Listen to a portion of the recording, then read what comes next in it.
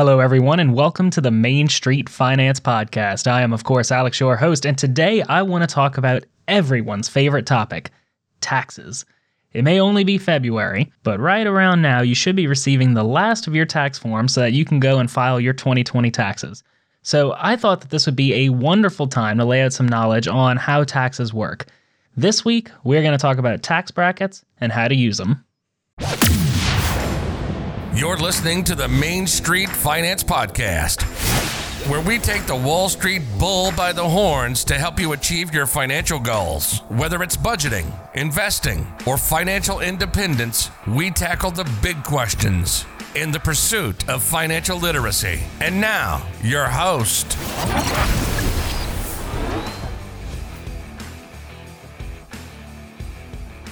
Alrighty, so here is a gross overview of how taxes work in the United States. Now, as a side note, the idea of tax brackets should work the same for any country that uses them. So for all of my international listeners, please bear with me for the next few minutes and we'll get to the good parts that apply to you. This explanation of US taxes is going to be a very big oversimplification. But for people who haven't had much experience with personal taxes, I think this is going to be very helpful. So the first thing is that you will typically receive all of your tax forms that you need by mail, or you'll receive an email from each of the entities that owe you a tax form telling you that, hey, your form is ready, click here to download it. Next, you're going to take all the information from those forms and you're going to calculate your income from your various sources. This should cover everything from getting paid by an employer, receiving an inheritance, earning interest in your bank account, gains on your investment accounts, earning money from your business, and earning money from your side hustle. Should cover all of that.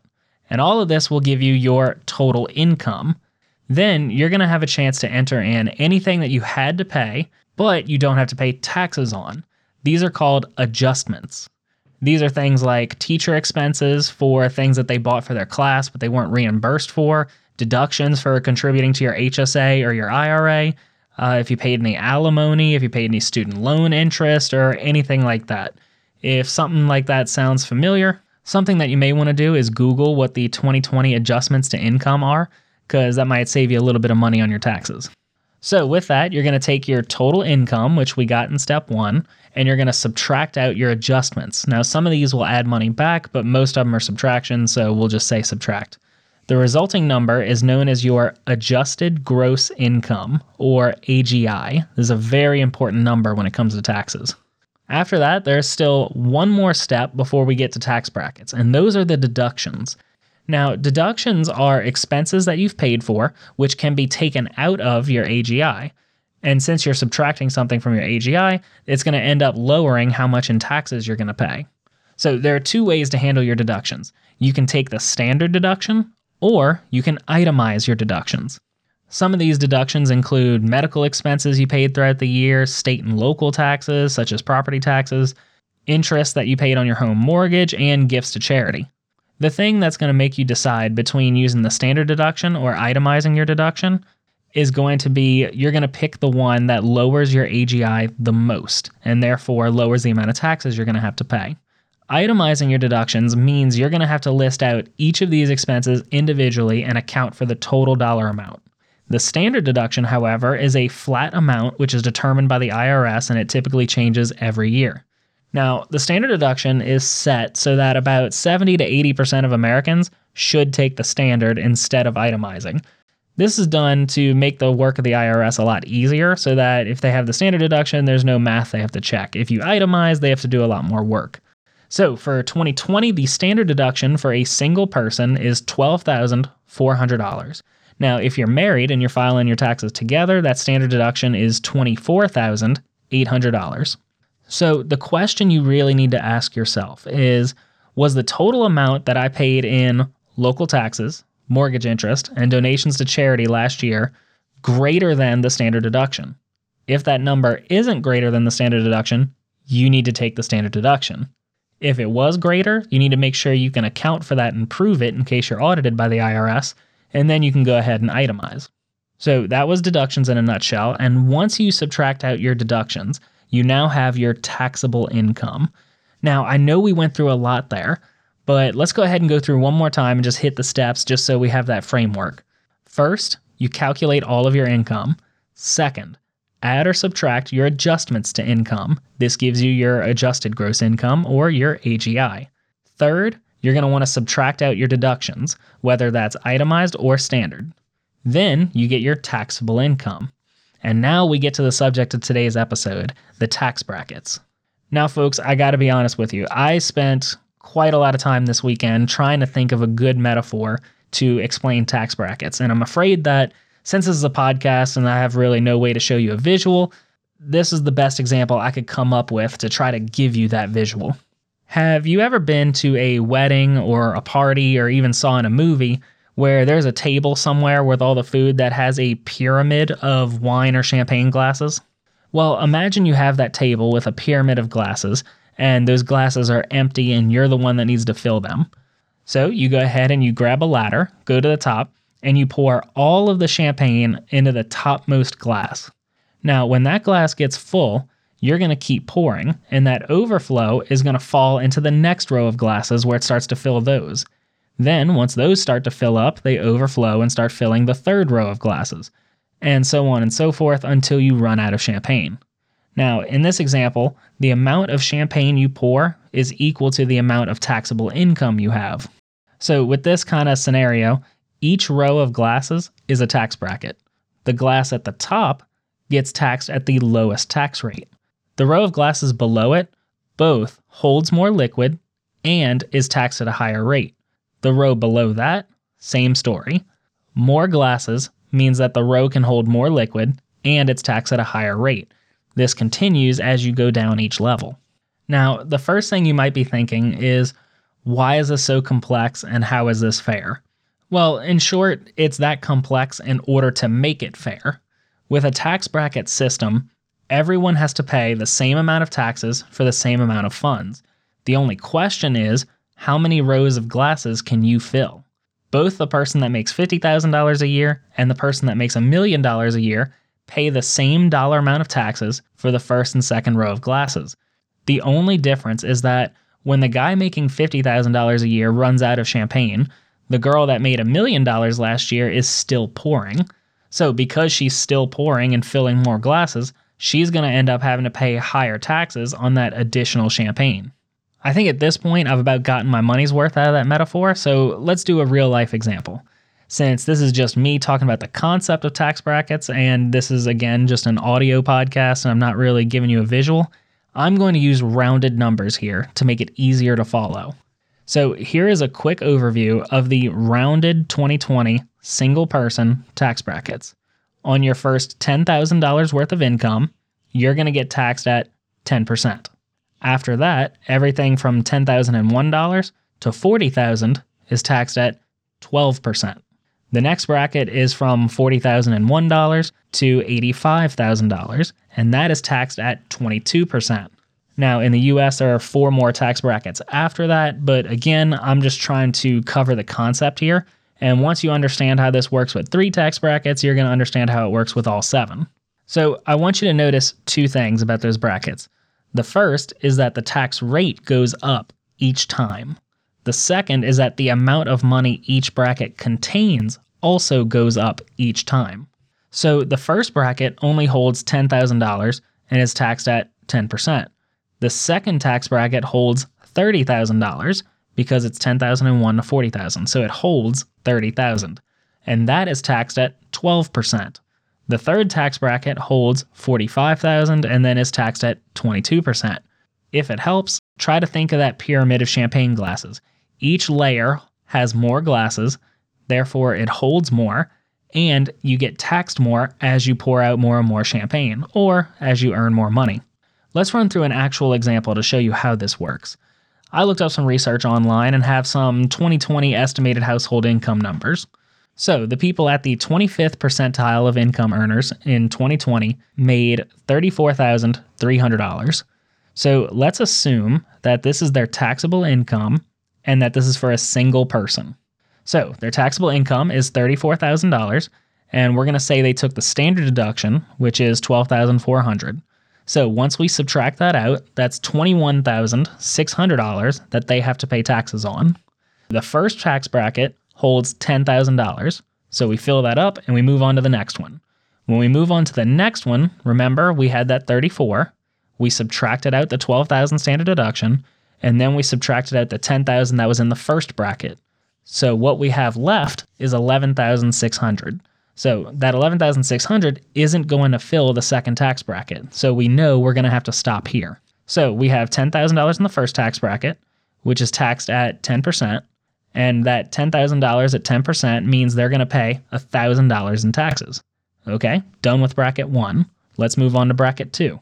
In the second bracket, we had the remaining 11,600, and that was in the 12% tax bracket. So 11,600 times 12% means they're going to have to pay $1,392 on that second bracket. And that's it. We're done. So on a taxable income of $34,300, we didn't pay any taxes on the first $12,000 because of the standard deduction. We paid $1,000 on that next $10,000, and then we paid $1,392 on the remaining money. So on a taxable income of $34,300, we paid total taxes of $2,392. So that brings me to a vocabulary lesson.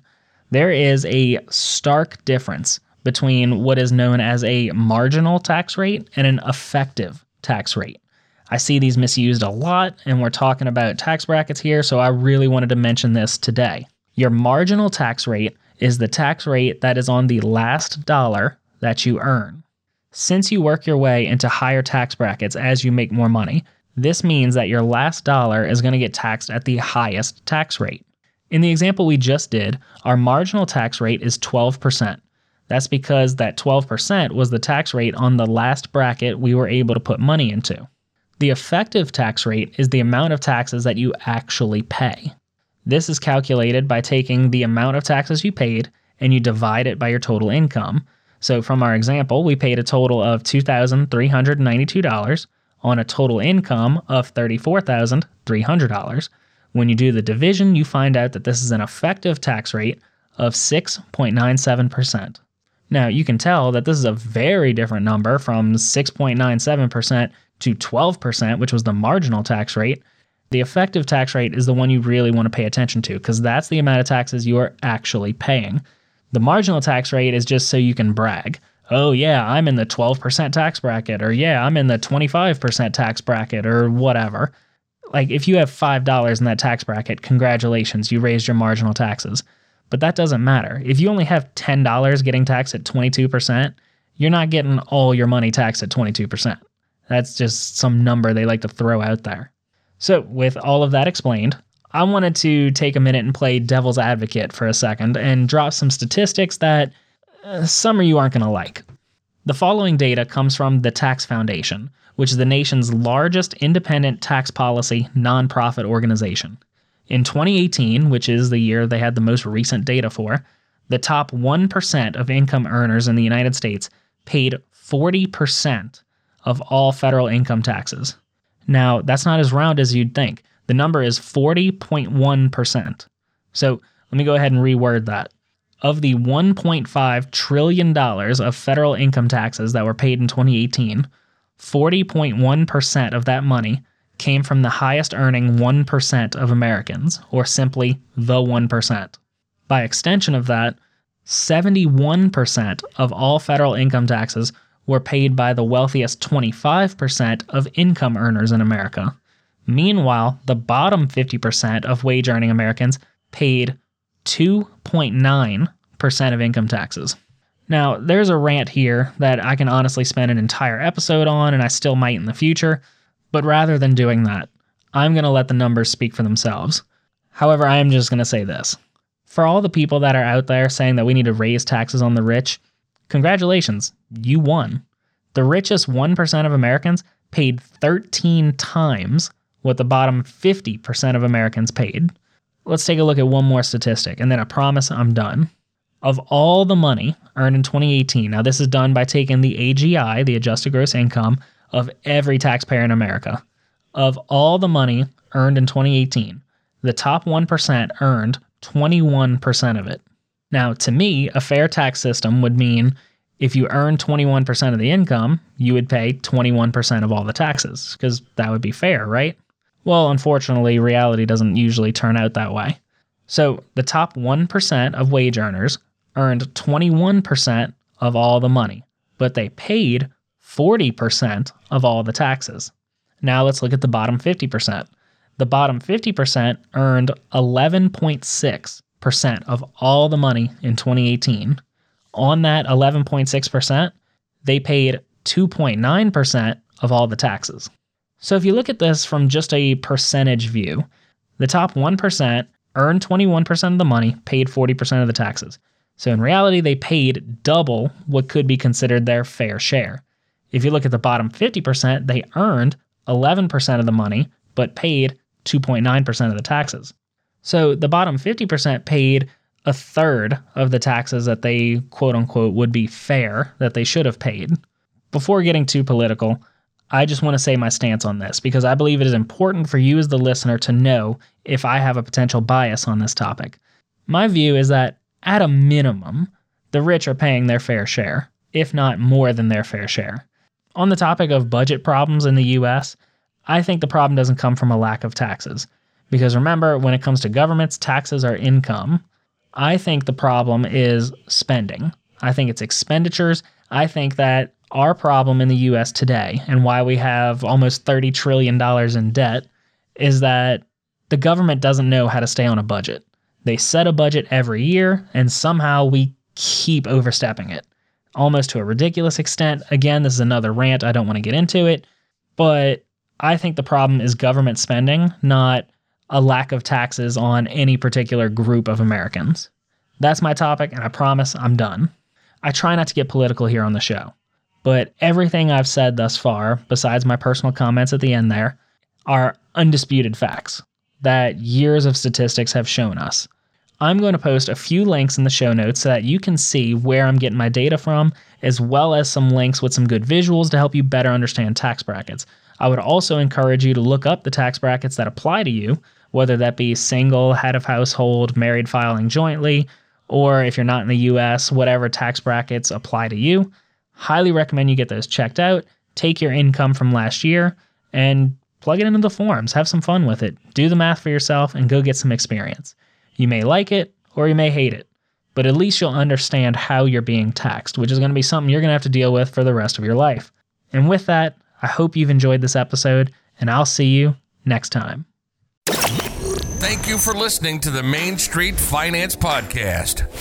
Have a question on today's topics or have suggestions for future episodes? Send an email to mainstfinance@gmail.com. Sharing is caring, so if you learned something new and useful today, make sure you share with friends and family. Don't forget to like and subscribe to be notified of new episodes. For demonstrations and more examples, be sure to check out the YouTube channel. We'll see you next time.